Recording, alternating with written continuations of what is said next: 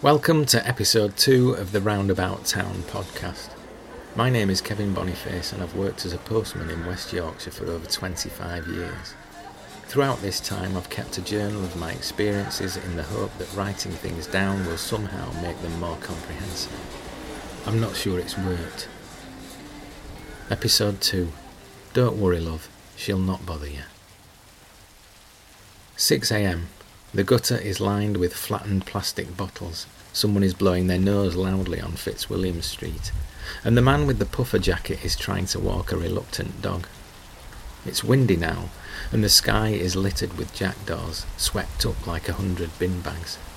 Waiting for the bus is a very large man in a black tracksuit top with white trim.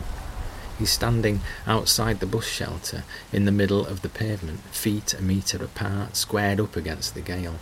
He wears his hood up, a scarf across the bottom half of his face, his hands deep in his pockets and his shoulders back, rock solid in the teeth of the squall that blows his enormous sweatpants tight around him, clearly outlining his quite small cock and balls. I knock at the door of a house in Salandine Nook with a parcel. I hear the back door open and a dog runs around the corner, squats at my feet and starts pissing. I step away as my ankle warms. The dog's owner appears. "Don't worry, love, she'll not bother you," she says. At a house in Wellington Street, a woman opens the window of a front room. She's about 65 with dyed black hair, red lipstick and chunky gold jewellery. She shouts something to me, but I can't hear above the squawking of a parrot inside. She tells it to shut up and calls me over. I tell her about the parrot I saw on my way into work. "What was it like?" she asks. I describe it and she says it sounds like it was an African grey. "They can't half talk them, you know," she says. "You should have caught it. You could have named your price, you stupid bugger." I explain that it was sitting on a street light, and besides, where would I have put it? "You stupid bugger, they're worth about £1,000, you could have put it in your van." I explain that I was on my push bike at the time. "Well," she says, "you're a stupid bugger and you've got a stupid hat on." And she nods at my baseball cap and then she says, "They're all wearing them, aren't they? I've got one." She takes a mail and says, "Thanks, drive carefully, won't you, love, you stupid bugger." It's cold and still sleeting steadily as I make my way up the long, steep terrace. A dog is howling inside one of the houses at the top. A man wearing red and blue checked pyjamas and black trainers opens his front door. "Have you got out for us?" he asks. "No," I say, and he sets off up his path, fixing some earbuds into his ears.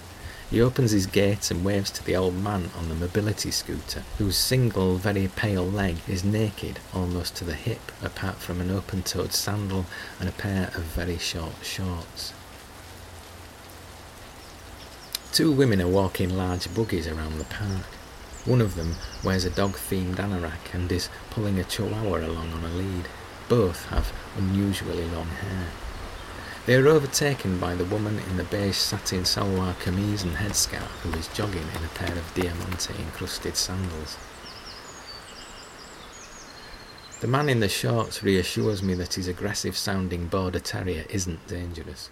"She's just a noisy bugger," he says, and he bends down to address the dog directly. "What are you? You're a noisy bugger," he says again, and he wraps the dog across the muzzle with a rolled-up farm foods catalogue. At one of the terraced houses on the hill above the shops, the anvil in the back garden is decorated with statues of woodland bunny rabbits and garlands of plastic flowers. The doors of the garage are decorated with Schutzstaffel insignia.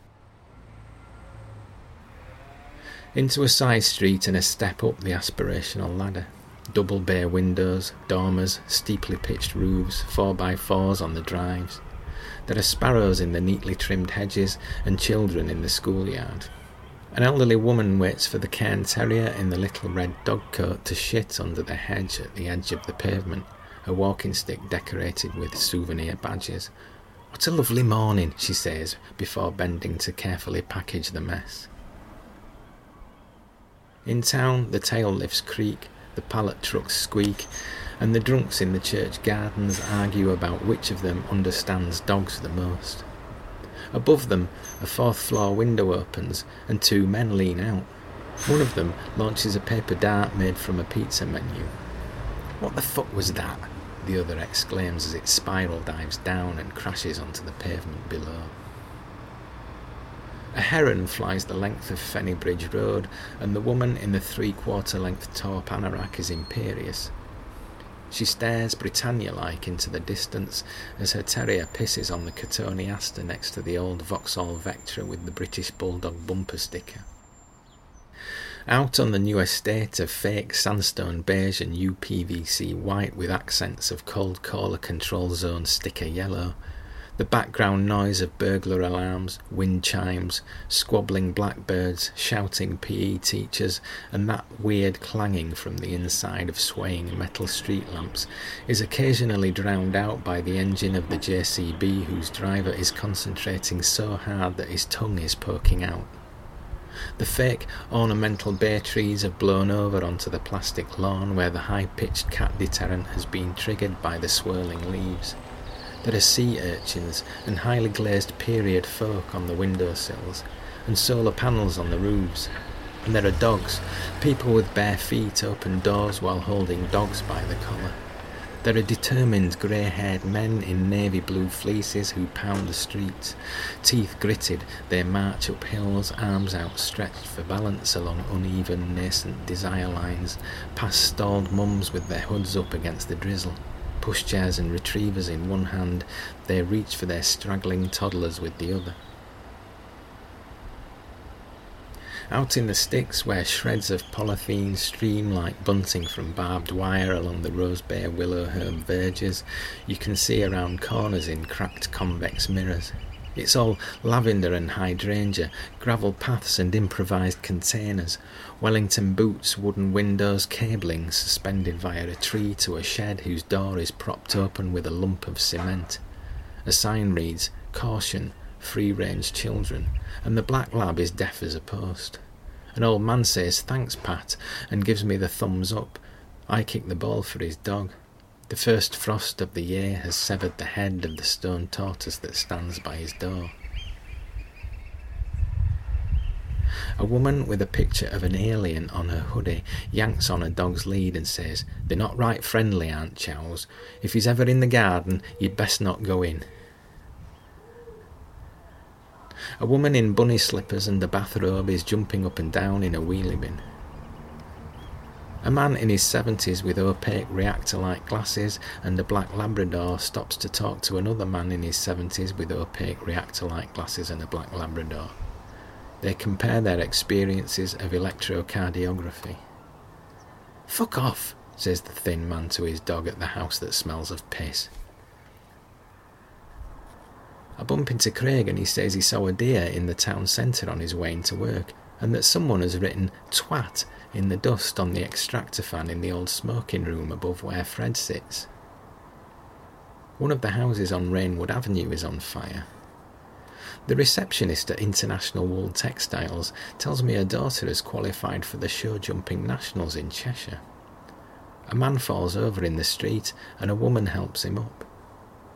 As they walk into the early sun, both the man in the lumberjack shirt and the golden retriever he is walking are haloed by its glare.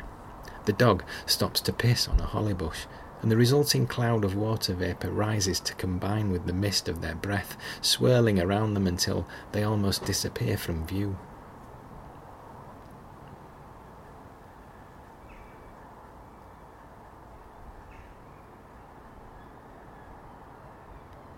This episode of Roundabout Town was written and produced by me, Kevin Boniface, at Westview Study Centre for no good reason, with original music by Kevin and Edie Boniface. Roundabout Town is published in paperback by Uniform Books. Please like and subscribe.